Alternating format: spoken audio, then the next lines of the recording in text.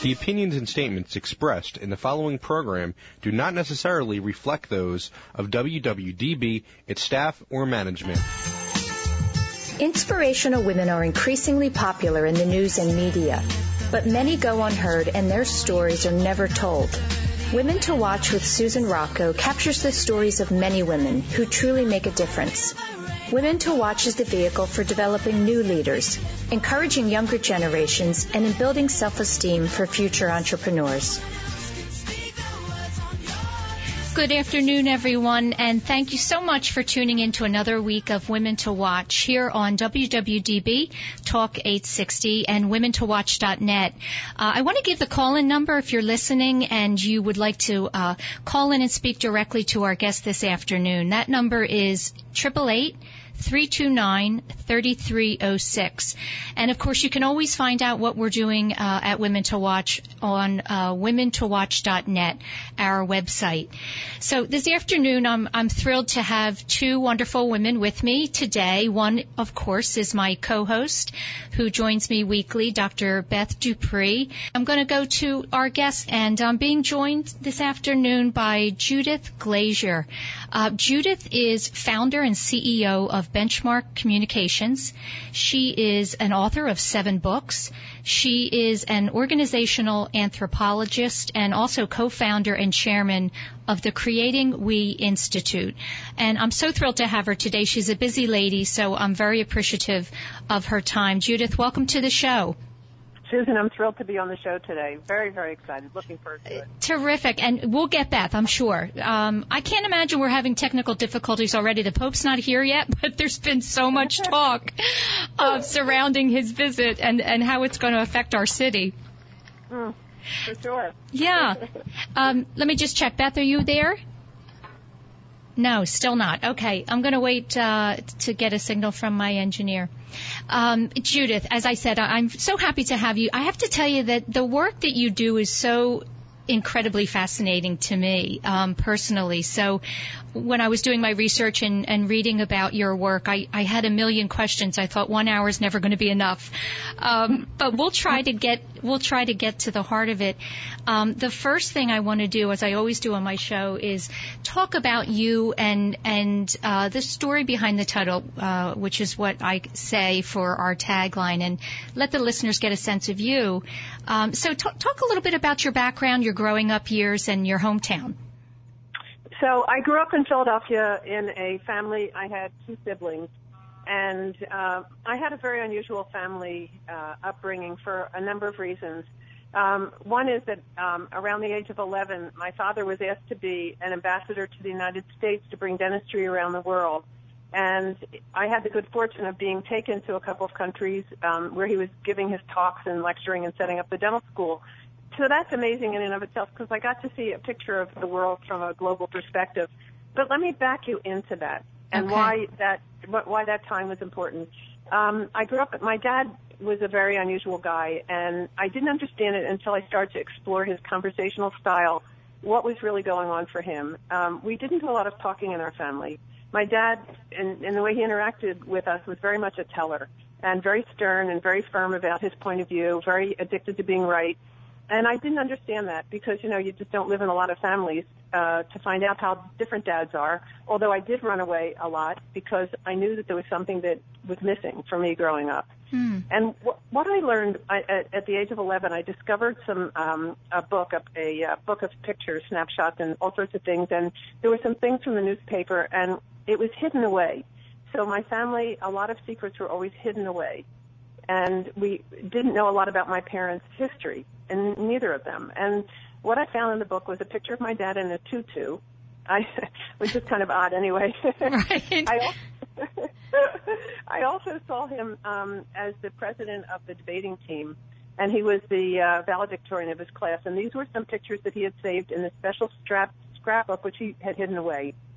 And when I asked him about it, I found out, it slipped out, he didn't mean to share it, I'm sure, but it slipped out that he had been a stutterer as a child growing up, all the way from the time he was very, very young until the time that something important happened in his life that influenced him and very much influenced me.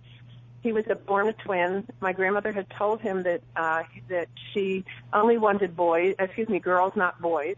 And when he had a twin sister, my grandmother favored the little girl, but she had water on the brain, and so my father's job was to push her carriage around. And that's when his stuttering started. He he was what I call emotionally orphaned. Yeah. And that became like a landmark thought for me of something that I was trying to understand and unravel about my family, because it didn't feel like we had a very close family. When I would go to friends' houses, I'd watch interactions that were really beautiful conversations between people. And in my family, we didn't have that. We would either be in silence a lot or we'd be told what to do. And as I learned, when my father went to high school, he was stuttering all the way through school. And in high school, he had a teacher that asked him to be the lead in a play. And when he was taking the lead in a play, she worked with him to step into a new identity. And all these words are important in what became conversational intelligence. When he stepped into a new identity, a new part of his brain formed, and he stopped stuttering. Wow. And in that role, he was always in a telling mode. So my dad was locked into that behavior. Wow. That's fascinating. You know, one of the things that's remarkable to me is that, you know, that must have created a lot of anxiety for you as a child. But yet, at the age of 11, you started to pick up medical books. Right. And you went to college early at 16. So you were, you know, you had the academic ability, you had the smarts. But it's just so fascinating to me that you wanted to learn more in order to communicate better with your parents. I did. I really, really did. And I would go away and I'd go to my aunt. I was a Girl Scout and I was Kurt Barr and she was the Girl Scout leader. And I'd go to her house and I loved the bantering and the conversations. All my cousins were either scientists or engineers or mathematicians and so smart, and everybody had opinions, but it was the way that they engaged with each other to enable each person to feel like they had an important place in the family, and they were all smart. And I loved it, and I'd feel different, and I'd come home and I'd want to make it like that happen at my house. And, you know, and then when I would try to engage with people, with my mother, with my father, I didn't know how to make that dynamic happen. And so I turned to medical books. And my father used to say to me, why are you reading books about crazy people? Because the books had a lot of things about, you know, psychology and brain science and everything in this medical book. And, you know, he didn't know. I didn't know. I just knew that there was an aspiration that I had that started very young, that I was going to find what it meant to have great conversations. And so I started to do things in my life very early. Like I went to an orphanage. Something pulled me into an orphanage because I said my father was like an emotionally orphan. And it was like the weirdest thing. I was driving to school one day at Temple University. I was 16. I just gotten my license. And something pulled me, literally like I had a hook. And I turned in to see what this big house was. And it turned out to be an orphanage. And I went in and I said, are you looking by any chance for people to work here? And the woman said, oh, I thought you were responding to our ad. I mean, wow. It was like so amazing. And they ended up giving me a job to come every day from 3 until 8 to be with the girls. And there were 30 girls who were all orphans. And this is, again, it's all about conversation. So I interact with them in the way I wanted to be interacted with growing up, and loved them and shared with them and cared about them and asked them lots of questions. And I didn't even really help them study as much as I helped them feel good about themselves. And the chemistry of that obviously had an impact, because 3 months later, the headmaster called me in and she said, I really need to talk to you. And you know what that sounds like when you're a kid? Like, what did you do wrong? Exactly. Right. Yeah, right. And she said, the first thing she said was, what did you do to the girls? And I thought, oh, my God, I still remember the feeling in my stomach. And I said, what are you talking about? I haven't been doing anything. And she said, well, I just want to understand why it is that when you came, the kids were getting D's in school, and how it is that 3 months later they're getting A's and B's. And she said, I'm not saying just a couple. She said, all the girls are having extraordinary good changes in school in their grades. And I want to understand, how are you doing that? So this is where my research started. Yeah, at 16. And what fate that you pulled into that driveway, you know? Something pulled you in there. That's incredible. And Judith, would you say, you know, I'm listening to your story, and how young people were affected in such a short period of time, would you say that that's from your validating who they are and what their own aspirations and dreams were? I want to put a big emphasis on that, because what I'm learning is that many times, without realizing it, we as parents or as teachers or as people at work, we work with other people that we're bringing in to report to us and to be part of our teams. We often manage their behaviors by rewards and punishments. And that means that if they do something bad, we let them know and we punish them in subtle or not so subtle ways. And if they're doing something great, if they're lucky, they get us to say, that was really great, or keep it up, or do more of this, or whatever. But usually we go into reward and punishment as the behavior that adults interact with in order to help people grow that report to them, as well as family members. And I started to look at something different. I said aspirations are dreams about the future. And I wonder where aspirations live in the brain. I mean, I can't believe that I was thinking this at that age, truthfully. I said, what if it lives in a different place than where we learn knowledge? And if it does, let me play with this a little bit, because how could it be harmful? And I said, what if I help the girls think about what they aspire to be when they grow up, or what would they like to see happen this year that's so special? In other words, shaping my conversations with them around their dreams and their aspirations. And what I've learned in my neuroscience research is that the aspirations live in the prefrontal cortex and heart. The prefrontal cortex is the executive brain. It's right behind the forehead, and it's the most advanced part of the brain, which has the most extraordinary capacities to shape pictures of the future, to think about what we want to become, to develop foresight, to have empathy with people, to connect with dreams and to build dreams and paint them in your brain. That part of the brain, when it's activated, helps us shape these a hologram of what we want, and then gives us the pathway to step into it. So this was a real thing that when you use the word aspirations, does it make a difference? Is it part of the kind of conversations that we want to have with our children growing up and cultivate with the kids in school? Yes, absolutely. It becomes an important part of what activates growth, and not just minimal growth like meeting the expectations. The expectations minimize what we want to do, but aspirations activate. Well, the greatest things that we could do. Yeah. Yeah, and I think such a big part of your work and what you're educating people on is it matters as well in the corporate workplace, amongst colleagues and their leaders. It's not simply for children, but my guess is if we start at a young age with them knowing the importance and value of their own aspirations, then that will lead to, greater success down the road, and perhaps quicker. Yeah. You're so right. You're absolutely right. When we start to cultivate the distinctions, the words are different, and sometimes we couple them together. So expectations and aspirations, people don't make a distinction, but the distinction is fundamentally one of the most important that you can make when you talk to people. I worked with Pfizer, a very, very large pharmaceutical company, and was there at the time when they decided, and it was a great idea, they decided to change their performance reviews that had expectations, like what do you expect your direct report to do? It had the expectations in, it's how they marked it, and they shifted it over to aspirations. And they watched how much more at ease people were at work. Therefore, they had much more courage to speak up, because they didn't expect that if they did something wrong that they would get punished for it. Mm-hmm. It's like a whole different mindset. It's a whole different chemistry. It's a whole different cocktail that's happening in the brain as we're interacting. Well, and it's so positive. Your message and what you're trying to teach people and executives and companies is the positivity in all of this, to be aware of it and thinking about it in your day-to-day work. Brings about such a great outcome. Yeah. Susan, I'm actually on now. Oh, good. Okay, Beth, I had to call in. Here. The microphone doesn't work. Judith, it's Beth Dupree. It's so nice to meet you. And I'm sitting here listening to you. And what you're saying is what some of the great yogis in the world say is, if you can't hold that positive intention, if you can't hold that idea, you're not going to create the energy for that possibility to happen in your life. And the it's beautiful the way that you frame it, because it's a very Western brained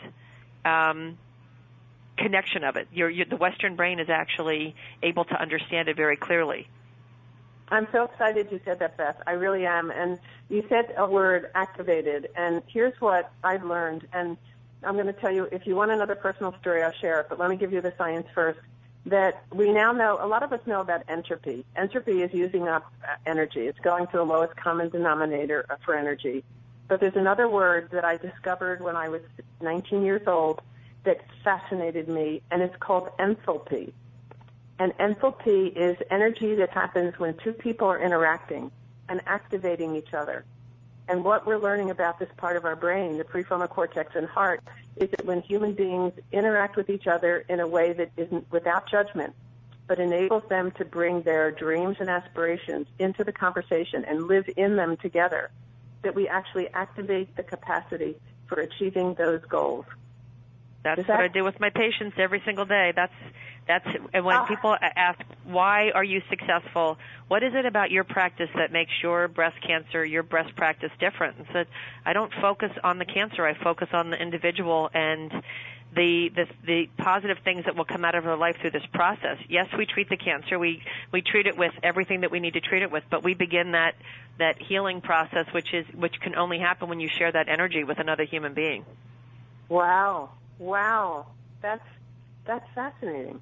So can you see that it might have an impact even on how people heal after discovering cancer, or, absolutely. It changes how they do postoperatively from a pain management perspective. It changes how they do postoperative.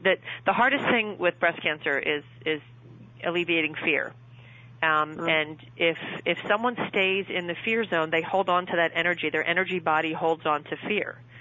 So when you can get out of that fear zone, and this is the same as in business. I mean, if somebody's in a job and they're fearful, just like you just said, if they're working for expectation, not aspiration, they're working out of a place of fear. What if I don't produce? What if I don't get better? What if my cancer comes back? It's all those same aspects. So when you take away that fear and you go to that place of peace and empowerment and finding that sense of kind of letting go of the fear and moving into, I'm healing, I'm creating new bonds in my cells every day, my tissue is strong, seeing things from a very different perspective, you're actually turning on those aspects of your body's healing capabilities instead of staying into that fear vibration. So it works both in the business world and also in the medical world. So let me ask you a wild question then. Is it possible that what you're doing with your patients actually can impact the immune system? In other words, building a capacity for higher levels of immunity against the cancer that might still be resident, or that might help clean out something that's there that could become activated? So here's the thought process. We are really good in Western medicine. We are really good at removing parts that cease to vibrate, like cancerous tissue. We are good with chemotherapy and radiation targeting the physical body. But the problem is, we as a medical profession have not really focused on turning on our body's own innate healing abilities, and that's what we're talking about does, is it basically can activate your T helper cells. We know this through yoga, through studies of patients who've gone through yoga and meditation, that you can actually shift and increase the number of T helper cells and change the immune balance. So, just as a body can create, our bodies create the cancers, our bodies can certainly have the capacity to, increase the surveillance. And that's why when you look at patients stage for stage, grade for grade with breast cancer, patients that have adopted, number one, what I call nourishing the temple, eating a healthy diet, having some form of physical activity, some form of meditation, yoga, some aspect of a spiritual connection where they're actually raising their vibration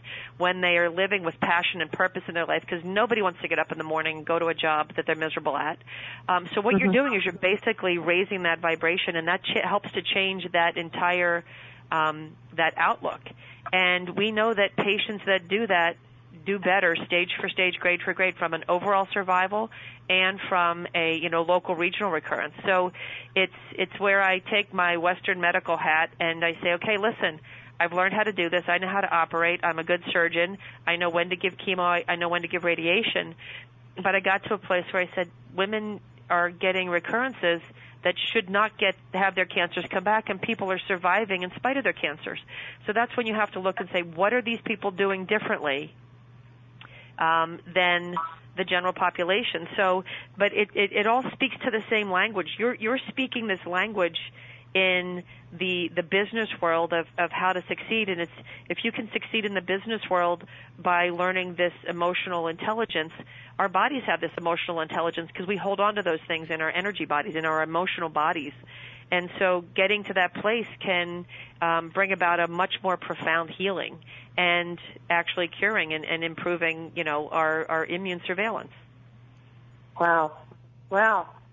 That's extraordinary to hear. I mean, I've been believing this and practicing it in the small world that I live in, and talking to leaders about how to create environments that are healthy, that enable people to lower the amount of fear, downregulate fear, I call it, and upregulate a sense of partnership and connectivity. And it sounds like that for me, at first I thought this was kind of my own little jargon, people in my family used to call it Judy's world, because nobody talked like this before, and it was like odd.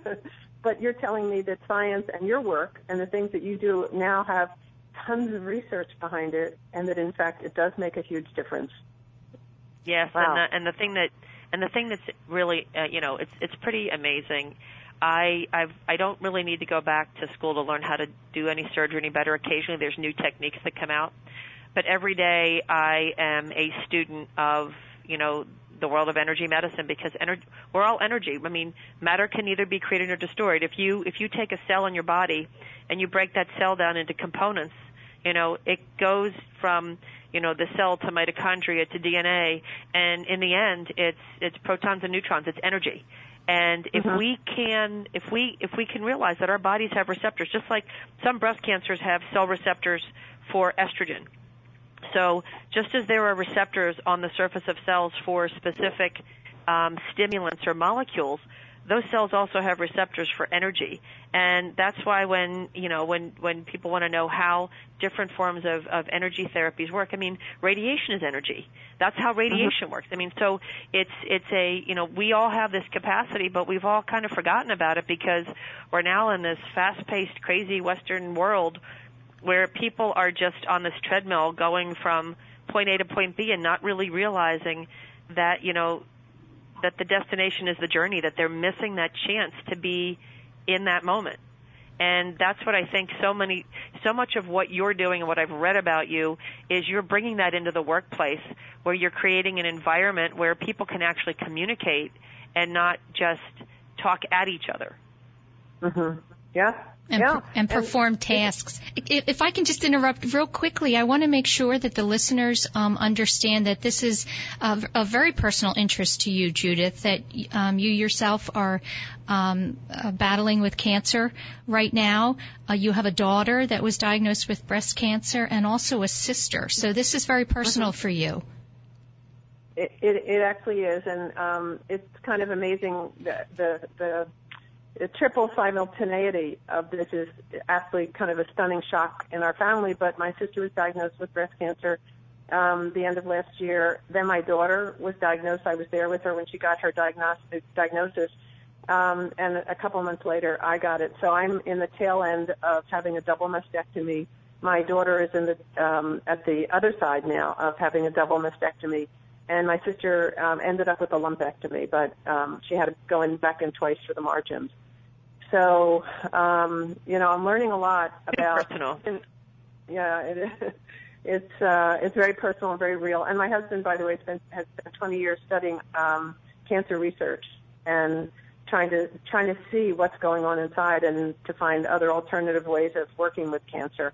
But it's, I ask myself, and I'm being very revealing right now, what is it that was going on in my world that caused cancer to come back? Because this is the second time I've had it. The first time I was diagnosed September 11th, 2001, exactly at the same time the World Trade Center was being attacked. I was in the doctor's office getting my diagnosis of breast cancer, and in both cases I found the lump. How did that happen? You know, what was going on that my body knew and my hand knew to go there? You know, all of those things are still mysteries to me, and Beth, you probably would know more about this than I do. But, you know, I'm on the other side now, and the story, Susan, that you were talking about, and Beth, about how the mind, what you do with your mind when you're going through something like cancer. For me, this time, the biggest lesson I learned was that I really put my mind into a place of healing, not into a place of fright. And when I went in for my surgery, the doctor told me, she said, you need to plan for at least a minimum of 3 weeks and a maximum of, 6 or so, 7, but take time off, relax, don't work. And I said to her as she was leaving, I said, I don't do things that way. It's not going to be that way for me. And she said, well, I've never had any woman who didn't have at least 3 weeks to heal. And I was operated on Wednesday. Thursday, I came home from the hospital. Friday and Saturday and Sunday, I rested. Monday, I was back into a meeting with 149 people facilitating, and I had my tubes taken out, the drains taken out that afternoon. And the doctor said to me, they're empty, but I've never taken them out this quickly. And I said, but they're empty. Why would you leave them in? And she looked at her nurse and she said, all right, we're taking them out. And I went back to work the next day. And there's something that I'm learning, even though I'm now living through it the second time, about that state of mind of health, how your mind influences whether you feel sick and stay sick or whether you can be healthy. And I wouldn't have predicted that it would have been only 4 or so days to go back, but I'm learning every day that how the mind works can influence so much of how the body works. And I need to be doing, Beth, what you're talking about is those practices of the mindfulness and relaxation. I will certainly help you. I will certainly help you on this journey because it's something that's been I'm very passionate about. I do it with my patients. I have a foundation that provides the education because people just don't walk into the office and we say, well, listen, you might benefit from some Reiki or some guided imagery or some meditation or some yoga and some different types of healing, and they'll look at you with 3 heads. And part of this, I prepare my patients before surgery because when they come into the operating room in that place of peace, it's palpable. Everybody feels it. The staff feels it, and the patients. I have some of my meditation music, some of my mantras on my iPhone, and I'll play that, or I'll play the sounds of a beach. I'll ask everybody where they want to go under anesthesia so that they go to a nice place when they're going off to anesthesia, for their surgery. But all of that, you are so true. Your attitude going into that, knowing, kind of setting that intention, and I'm a doer too. I'm trying to learn to be more of a beer, but it sounds like you're much of a doer as well. And for us doers, it's very hard if someone says, just be. I had surgery in 2009, and they told me to take 4 to 6 weeks off, and I was doing surgery 2 weeks later. So on somebody else. That's fabulous. So it's very you two are very much alike. Oh, goodness.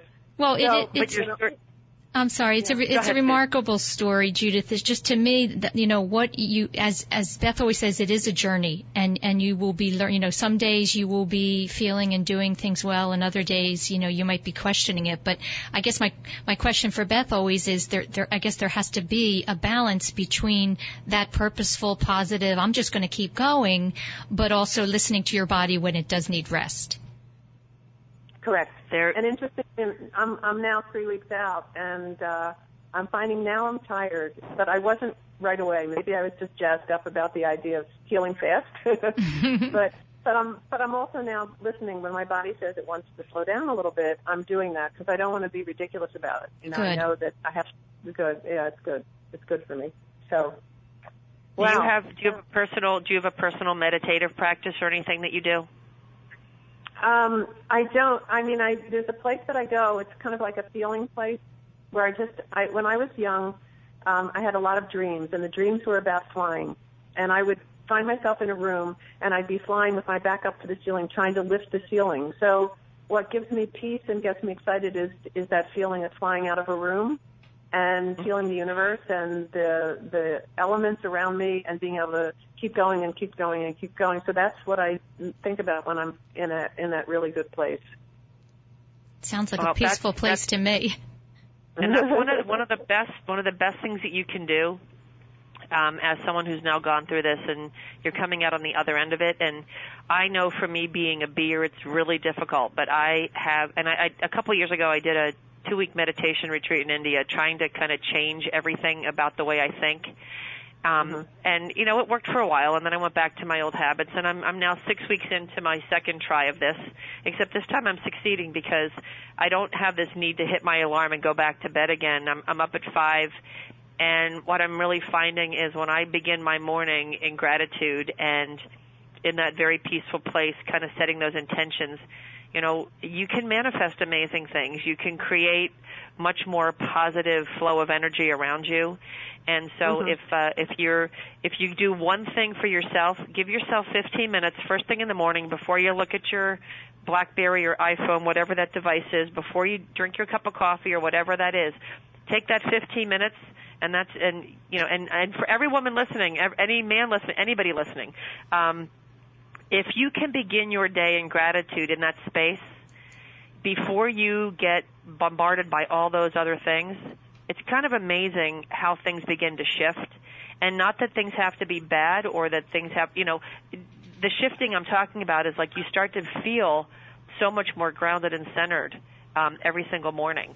So that's that's my little curbside consult. So if you were coming back to my office for your 3-week post-op, I would kind of give you that message and say, listen, there's something you can learn from this and run with it, and you'll really enjoy it. So, and Sue, I want you to do it too. I will try. Yeah. I will try. It's actually a perfect segue for us to take our quick break. We have to take a quick break for our sponsor, and when we come back, I want to start talking about your work, Judith, and your books and your institute and all that good stuff.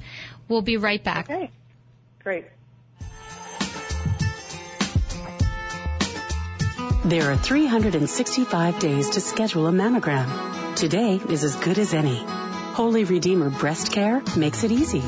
We offer the latest technology like 3D mammography and automated breast ultrasound that help find cancers in dense breast tissue. Plus, our same-day readings mean same-day peace of mind.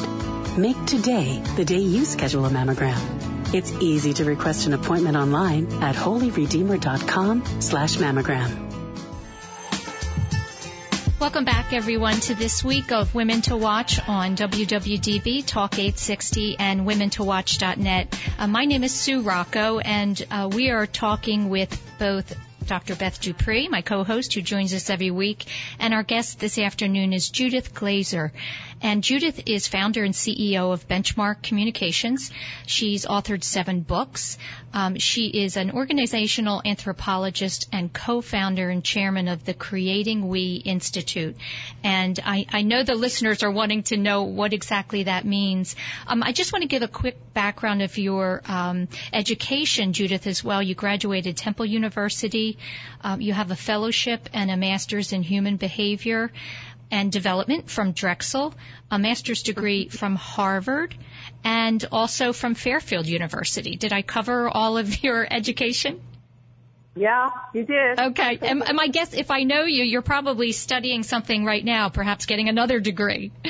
I'm always studying. Yeah, that's terrific. It's something that was clear to me in reading your bio and your background is, your love of learning and also just in, your curiosity about human behavior.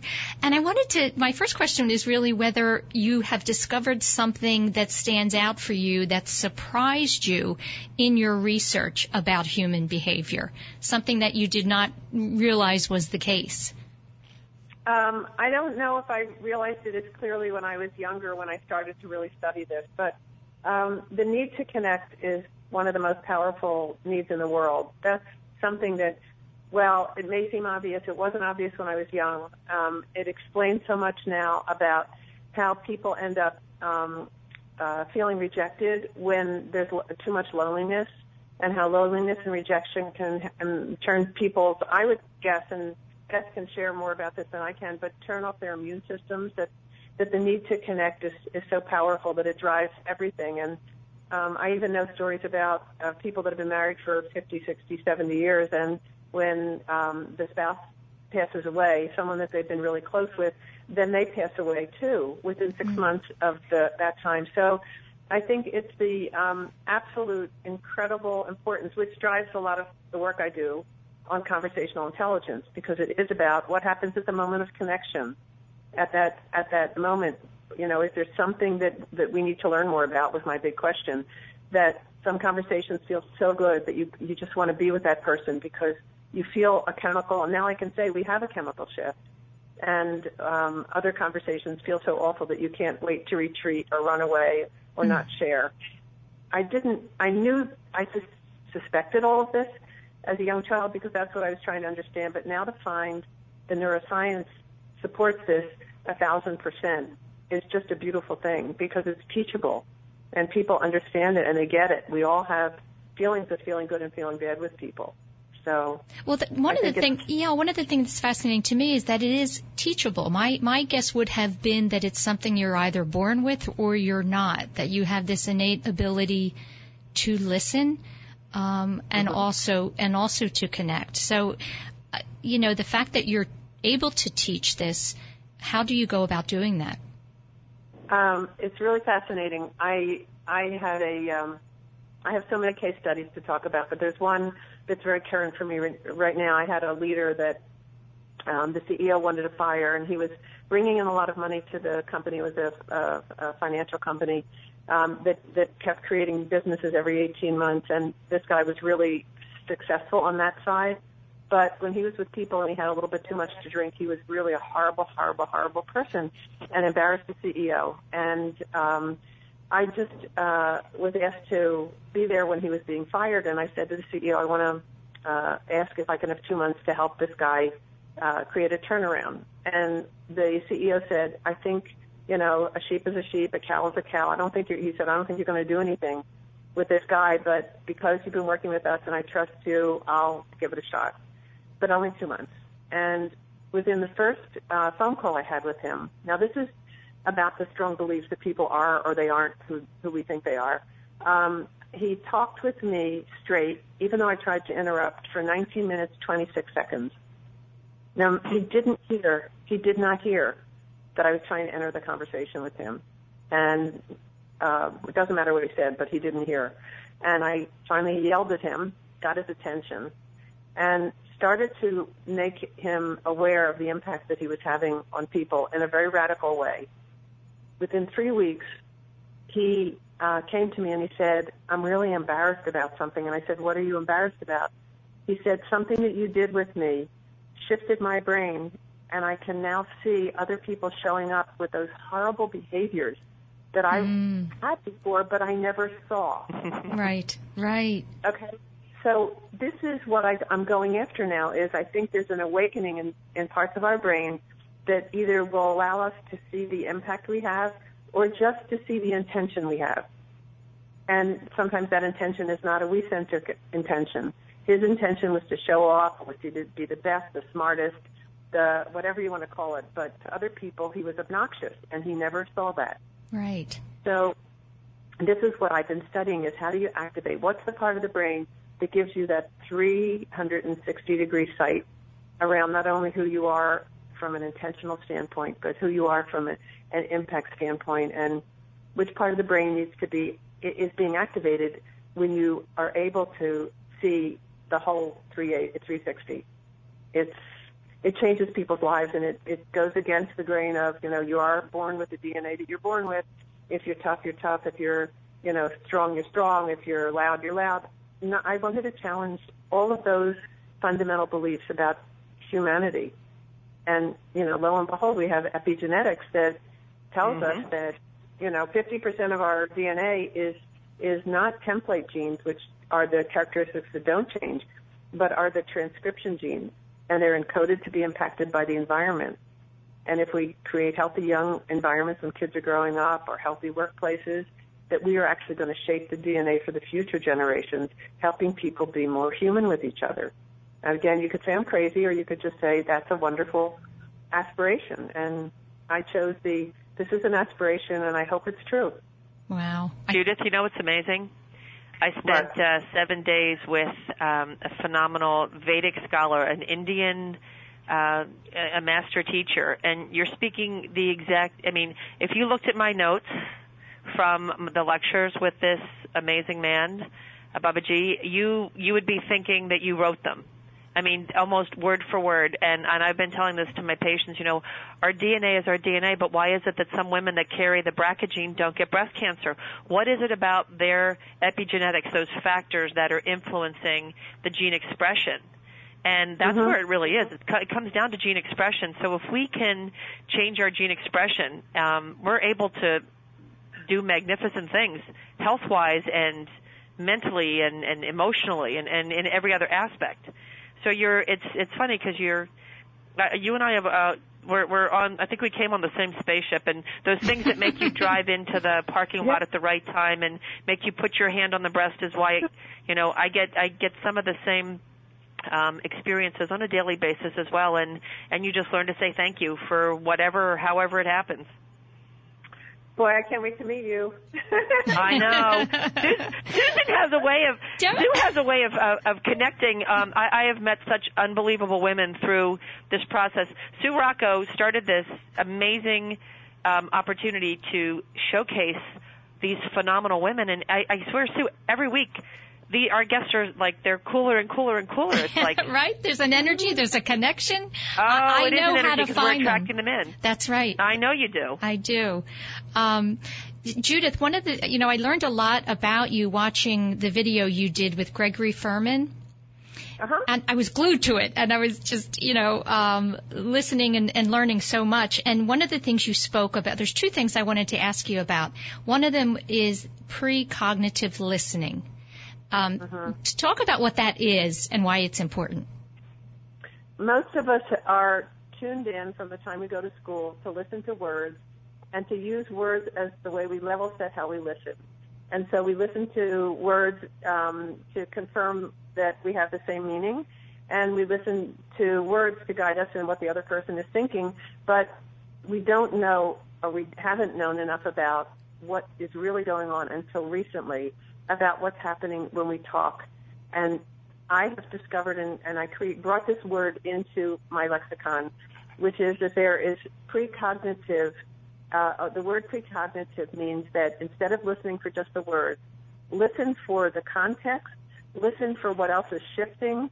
And I'll give you an example that for me was recent and is so powerful. So if you're a precognitive listener, you're watching things shift in another person before even maybe they realize that it's happening. Their eyes can shift. The color of their skin can shift. The way they look can shift. There are a lot of signals that a body gives off when they're processing things that are deeper than the words themselves, or when something hits them at a deeper level because some meaning is being birthed inside of them. So I was talking at NASA for a whole day. I was invited to be there, and we had 2 workshops. After my keynote, I did 2 workshops, and in the middle workshop, I was talking to a woman, and she was describing her life and her children and just all different things, and I saw something shift on her whole being. It was a precognitive. I couldn't tell you what it was. I didn't know what the words, anything it was connected to, but I just said, I stopped her and I said, what did you just think? And she started to share with me a thought about, as I was talking about conversational intelligence, she started to think about her daughter. Her mind wandered to that. And she started to make some connection that she had never made before between herself and her daughter. And it was I won't share all of it, but it was a connection that flew into her brain like for a nanosecond and then almost went out. And when she said later in the 3rd session in the day, she shared it with the whole group, she said, I saw in her an aha, an awakening, something happening, and because I asked her to speak to it, the precognitive noticing, that she was able to voice she said, one of the most important connections she made between her daughter and herself. And she said, if I hadn't asked her, it would have gone in and out, because when the prefrontal cortex heart connection opens up, it's very fragile. Things fly in and out of our brain very quickly. If we have the right state of mind to allow ourselves to stop and capture it or to continue the thought, then it births some new insight and awakening in our brain. And she shared with the group in the afternoon what had happened to her. And she said, if nothing else that we take away from this whole experience with conversational intelligence is that the words alone are not the things. that we have to broaden our awareness of each other as human beings. And when we do, we actually capture, these amazing insights that can be transformational. And she said for her, this is going to change her relationship totally with her child, what came in her brain. Wow. So some people would say that's mind reading, right? Yeah, and it is. Yeah. You're feeling energy. You're feeling the energy. Yep, exactly. And just asking, even if you don't know what it is, so many of us are just hardwired because of school and getting rewarded for knowing that we want to speak up when we know, when we have the answer. And we have to learn to ask questions for which we don't have answers. And that's what part of this is, getting us comfortable with being, stupid, being not knowing, being like a child again, and just exploring the world of observations and insights and feelings that are actually really hardwired into a real conversation, a deep conversation. Yeah, I love that, because it's really about speaking up when you have intuition, right? When you're sensing something, not just paying attention to the words. And I know that we all do that, but it's not, it just hasn't been, historically something that is conversational, and it should be. And this is what I learned in 1984. I was asked to write a dictionary for Random House, a business dictionary. And I had to study words that were not in the dictionary, find them. And then I wasn't inventing them. I was just finding them and bringing them into the mainstream dictionary. And it took a year and a half to do the project. And there were 3,500 words. But what it did for me is it made me realize that when a word doesn't exist, then the phenomena that goes with it doesn't exist, because we don't know what to call it. We can feel something. We know something is different, but we don't have an actual term for it. And like precognitive, when you bring that into the dictionary for people to use every day, it allows us to experience a bigger, broader part of our engagement with other people. Without that word, as you said, we kind of have it and it goes away in and out, and it's just one of those things. So as we evolve as human beings, the more we bring in words, and understanding that inventing words can open up and expand our capacity to experience more of each other, to know each other in better, deeper ways. So, I try to help leaders at work co-create, which is a word that I started to use 25 years ago, co-creating conversations, that if they were to allow more spaces at work where people can co-create or innovate together in unusual ways, that people, when they co-create together, it's almost like giving birth to a baby. You feel different about that person. You no longer can see them as just an individual. You see them as part of your tribe in a deep, deep way. It's really wonderful. Well, Judith, that reminds me of the when you were speaking about companies, corporations, and we go back to this. I know there's listeners who are work for companies, and they feel that their leaders have more of a power over rather than a power with. And I loved that expression, because, in other words, if you are working with your employees in more of a co-creative way, you will generate a more powerful outcome, I guess. Yes. Right? So, or more success, a more successful outcome. What I'm learning, and what Conversational Intelligence, the book, talks about, is that there are 3 levels of conversation. And it took me years of observing and writing down and studying patterns of interaction, trying to figure out what was it that caused me to feel chemically different when I would run away from home? What caused me to feel like I did when I was home, which wasn't feeling validated or appreciated? And so that those interaction dynamics make a huge difference. And when you're co-creating, you're activating the prefrontal cortex heart connection. You're activating the trust networks, first of all. You're activating the part of our brain that, when it's activated more, actually extends our lifespan. In other words, the more our chemistry is towards that positive experience of connecting with other human beings and co-creating with them, we now know, look, how many years ago, 50 years ago, less than 100 years ago, people lived to 39. And now people are living to well over 100. It's the largest growth in any, age. And people that were born yesterday are going to live to 140. So, it's the activating of that energy field, that enthalpy, that connectivity, that appreciation, the word that you've been using throughout this whole interview. You know, it makes a difference. Yeah. Judith, when you're working with CEOs and leaders, and you have someone that is kind of, you know, typically an introvert, there are people, I know some, that are more comfortable by themselves. You know, and I guess that, you know, those are social anxiety issues, whatever they might be termed. So how do you bring about a transformation when a leader is someone who's more of an introvert than an extrovert, who's not as comfortable around people? So I've worked with many introverts, and one of which was the CEO of Clairol, a company I worked with for almost a decade, and when I worked with this guy, and I had him on film because we did some amazing things to help his voice get out to the organization. You know, he would say, "Oh, I have to memorize before I do it," and you know, I'm not good unless all sorts of things. You know, blah blah blah.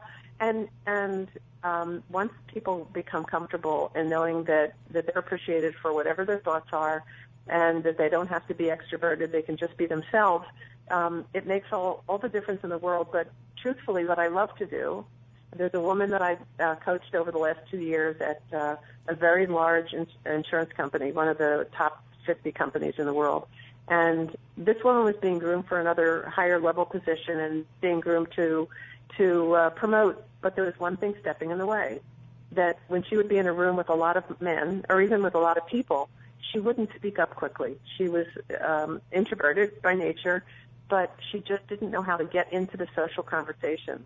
And so that was holding her back because at the top, first of all, there are all men in this company, and secondly, that she needs to be more bold. And so I taught her some exercises. And one of the exercises was that when human beings shake hands, when they see each other, when they look each other in the eye, they produce more oxytocin. Oxytocin is a bonding hormone. It's a love hormone. It's a cuddle hormone. There are all sorts of names for it.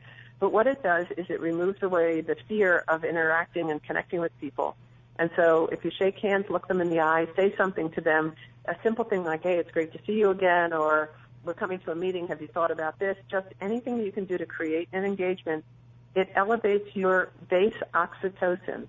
And when that happens, and then you go into the room to have a conversation with lots of people, your ability to interact and move into the conversational space is amplified by 100%. Wow. And I taught this woman, it's amazing, and I taught this woman to do it. Now, she was so smart. She had amazing ideas, but she couldn't get them into the conversation until people had processed them too much already, or ideas too much, and hers would have sounded redundant. And so by doing this exercise, she was able to enter conversations faster, make her contributions sooner. Pretty soon she became known as the ideal woman because all of a sudden people were hearing her ideas first, which now they couldn't believe how many things that she was contributing to the meeting. She got promoted twice in the next year. Twice. Wow. And became the top female executive in this large organization. You know, this is a topic I really wanted to talk to you about, and we didn't even get to it. Obviously, you know, this show is called Women to Watch, and we're all about trying to encourage women to pursue leadership. And I did want to know what types of differences you see in your work between men and women. I wonder if you can just leave us with a thought there in the few minutes we have. So that's a whole other show we can do. I bet. Yeah. Well, there's some fun things to know that the amount of crisscross between the left and right hemispheres in women's brains is much more extensive. So that means that the talking between the left and the right is much more. It also gives them the capacity to talk more and to talk earlier and have the ability to process feelings and the neocortex language, the limbic system feelings, to integrate across the feeling and verbal cognitive dimensions. So women have often quicker, greater depth in understanding how to bring feelings into life and how to manage the emotional life as well as the cognitive life, which is an extraordinary capability that, everybody can benefit from having in their lives. So that's one of the differences. And wonderful quality for a leader, wouldn't you say? Amazing quality. Right. And the more women who don't leave businesses early, because sometimes there's a point where they say, I can't handle the politics anymore and I'm going to go and do something else. Mm-hmm. The more women who stay in, we're seeing on boards, the more impact women are having on boards. when women are out in sales, the more women that stay high up in the sales function have greater impact on bringing in business. Their social conversational skills for women are very high, and we have to find more and more ways to leverage that talent in the world. Yeah. Judith, I wish we had more time, and we don't. We only have a minute left. So I just want to say thank you so much for spending time with us today. I know how busy you are. And Beth, thank you for calling in from the hospital. And sorry for hey, it's all the technical stuff at first. If it was just up to Judith and I, we could have just talked energetically. We didn't need the microphone to work. So. Right. For sure. Thanks, ladies. Have a great week. Thank you, everybody. Okay.